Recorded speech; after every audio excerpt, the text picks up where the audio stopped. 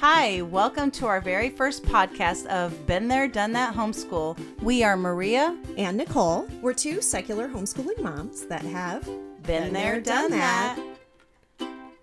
So many seasoned homeschool parents have helped us along the way, and now it's our turn to give back to the homeschool community. We have 30 plus years of collective experience educating 5 children between our 2 families, and we are just ready to share all the things. Nicole, you've graduated 2, and I've graduated 1, and we both have 1 in high school still. And all 3 of our graduates have also completed their associate's degree in high school. Your first already completed his double major at Colorado State University. Yeah, we're very, very proud. That's so awesome. But first, Nicole, do you have your wine?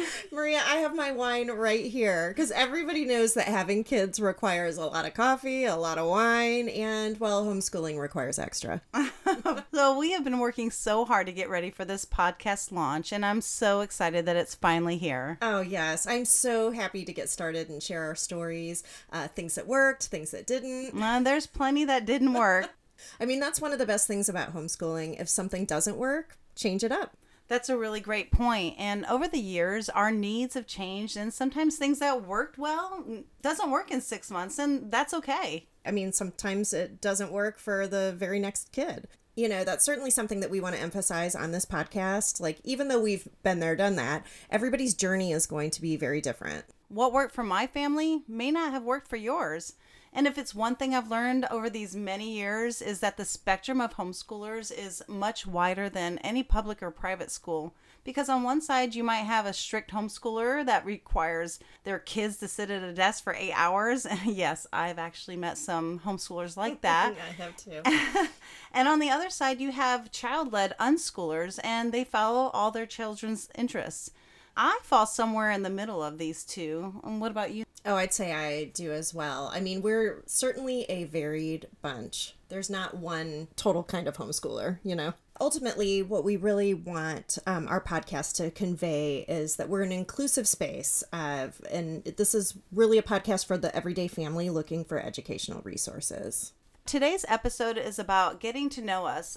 Who are we and how did we get started in homeschooling? And we wanted to share our story with you. Way back when, the idea of homeschooling was brand new to us. So if it's brand new to you and you want to learn a little bit about it, sit back and listen to our journey. Well, I guess I begin with the fact that I never, ever in a million years thought that we were going to be homeschoolers.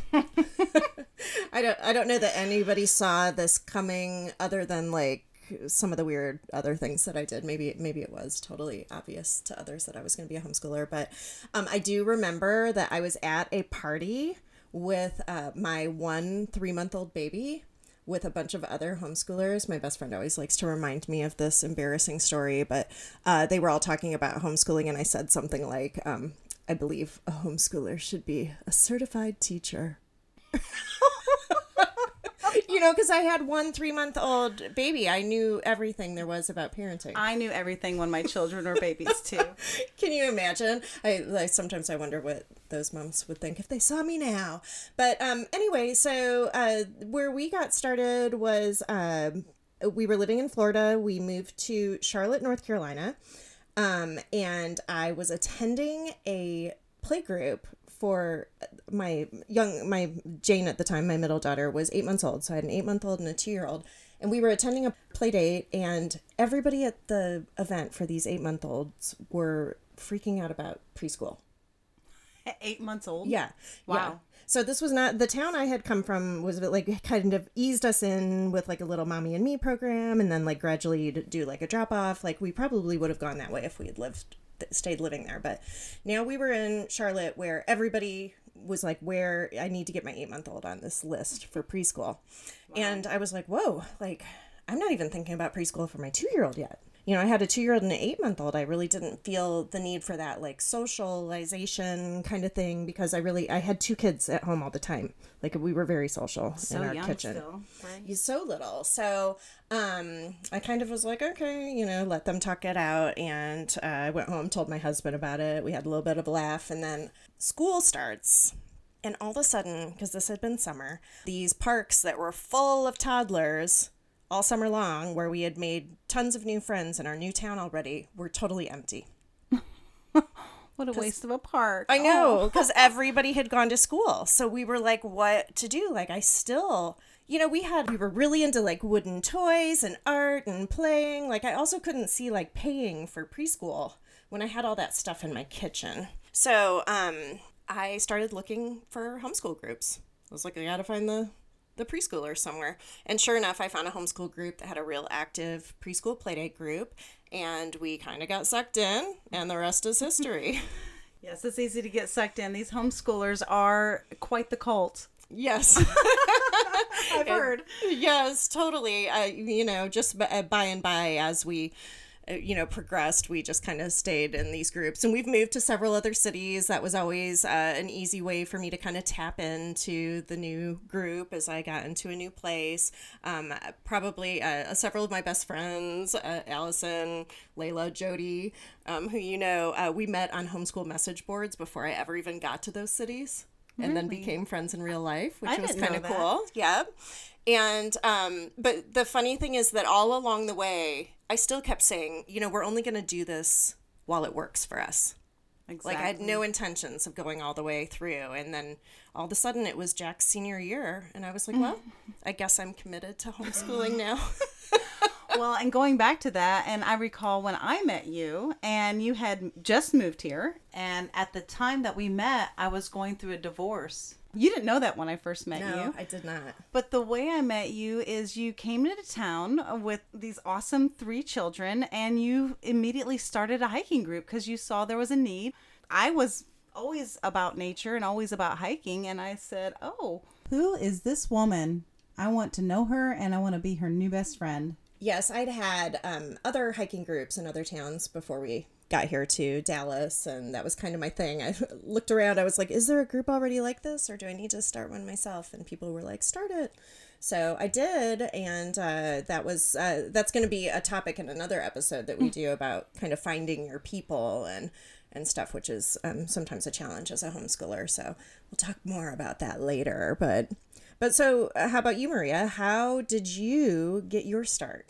Well, okay. I'm a single mom to 2 amazing children, and my kids have been homeschooled from the very beginning, just like yours. I graduated my oldest this last spring. She graduated with her associate with honors at the local community college. I was a crunchy granola, natural kind of mom. Me too. I nursed forever. Same. And I met a lot of incredible moms at La Leche League. I'm a leader. She is a leader, and I love that about you. We didn't meet back then. I know we probably would have been friends if we did. Sure. We have very much similar backgrounds that way. And so many of the moms that I met there at La Leche League I'm still good friends with today. And so my kids grew up with a lot of their kids. And as a matter of fact, her college roommate is a girl that she met at La Leche League. As babies. They were Cute. 17 months old. So anyway, so whenever it came time for this idea of homeschooling, one mom from the La Leche League had suggested coming to this meet and greet, the homeschool meet and greet. And I thought, no. I will nurse my baby forever. I will have a natural birth. I will even feed them organic grapes. But homeschoolers, that's too weird. Weird. It makes me think of the idea, I think, in our society are people like, I read that memoir, Educated by Tara Westover. Yeah. And that's kind of like the denim jumpers and, the isolated, unsocialized homeschoolers was always my idea. And I was not that person. And I was never going, I'm very, very outgoing and an extrovert. So the idea of that was not even in my wheelhouse. So I decided to go because I really liked this mom. She was a nursing mom, but she had older kids that she was homeschooling. I think her twin girls were 13 at the time. So I went to this, it was kind of like a trade show set up in this, it was actually in a church, even though it was a secular meetup. It was this space there. And I walked in, and with work, I'd gone to trade shows, and it was set up like that where the teenagers were manning all of the tables. At the time, I had a niece and a nephew that were, I think, about 13, 14. They were kind of that awkward teenage stage where it was hard to for them to make eye contact and really engage, and they were kind of a little shut down. And and one thing that really just struck me, I walked in and I walked up to these tables, and these teenagers, they were so engaging, and they had little siblings or friends with little siblings, and they had babies in their arms, and they talked to me, and they were just so pleasant. And I was like, what is this new kind of teenager? I love it. And then I started walking around, and each table was a representation of something offered during the day when other kids were in school. There was everything from a table for fencing, chess club, a theater, there was gymnastics, a taekwondo booth, and both my kids now are black belts. And all of these things, they had robotics and co-ops and art groups and ballroom dancing and anything, band, homeschool band. My son was in homeschool band actually for a few years, but everything you could ever imagine that is happening or that could be offered was right there in front of me.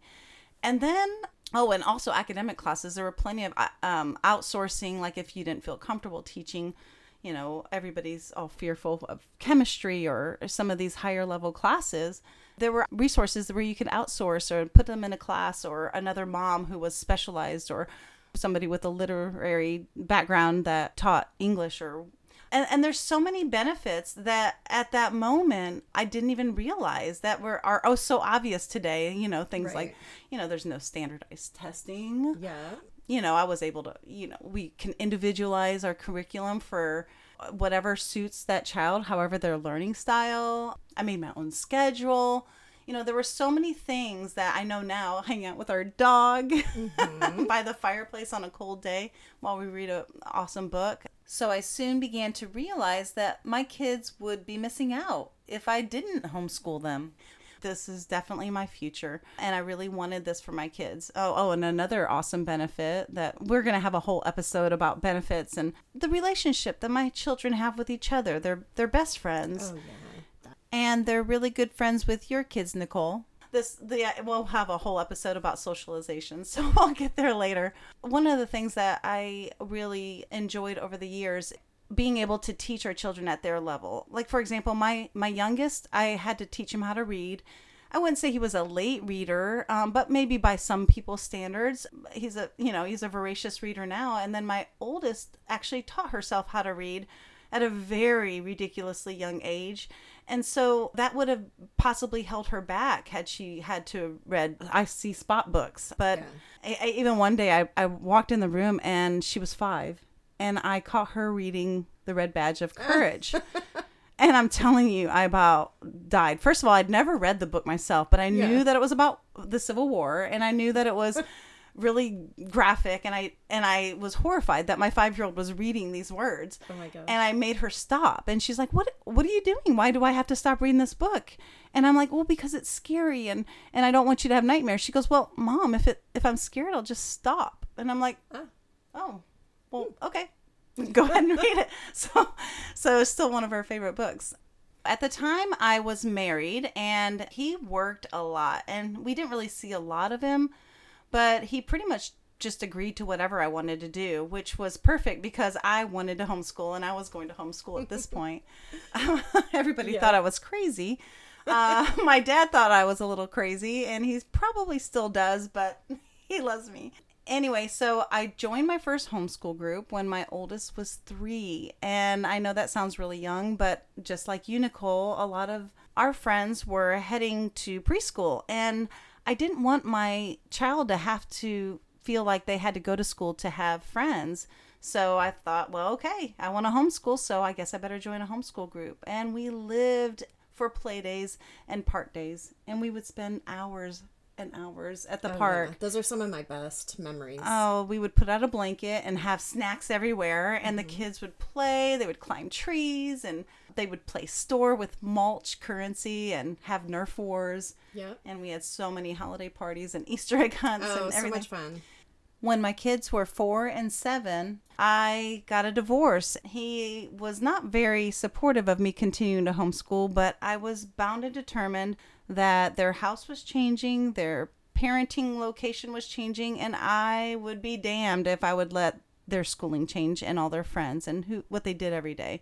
So I was really determined, and it did not come without sacrifice. And there's a lot of things that I did to, fund us to homeschool, between selling things on eBay and driving for DoorDash and many things that I've done over the years. But I made it work. And that's kind of something that you touched on the trailer, Nicole, is about if you want to homeschool, you can definitely do it. You can figure it out. So you have to just want to do it. Exactly. So, it's been a challenge, but I've been, very happy, and my kids have everything that they need, and they don't have always everything that they want. And on future episodes, we will be bringing guests in and talk about specific topics. And one of them, we will touch on single parenting, homeschooling, and how you can make that work for your family. Yeah, but as you get to know us, we are going to be sharing more stories and experiences from our homeschool journey. And hopefully it will be a little bit funnier too as we get more comfortable with this.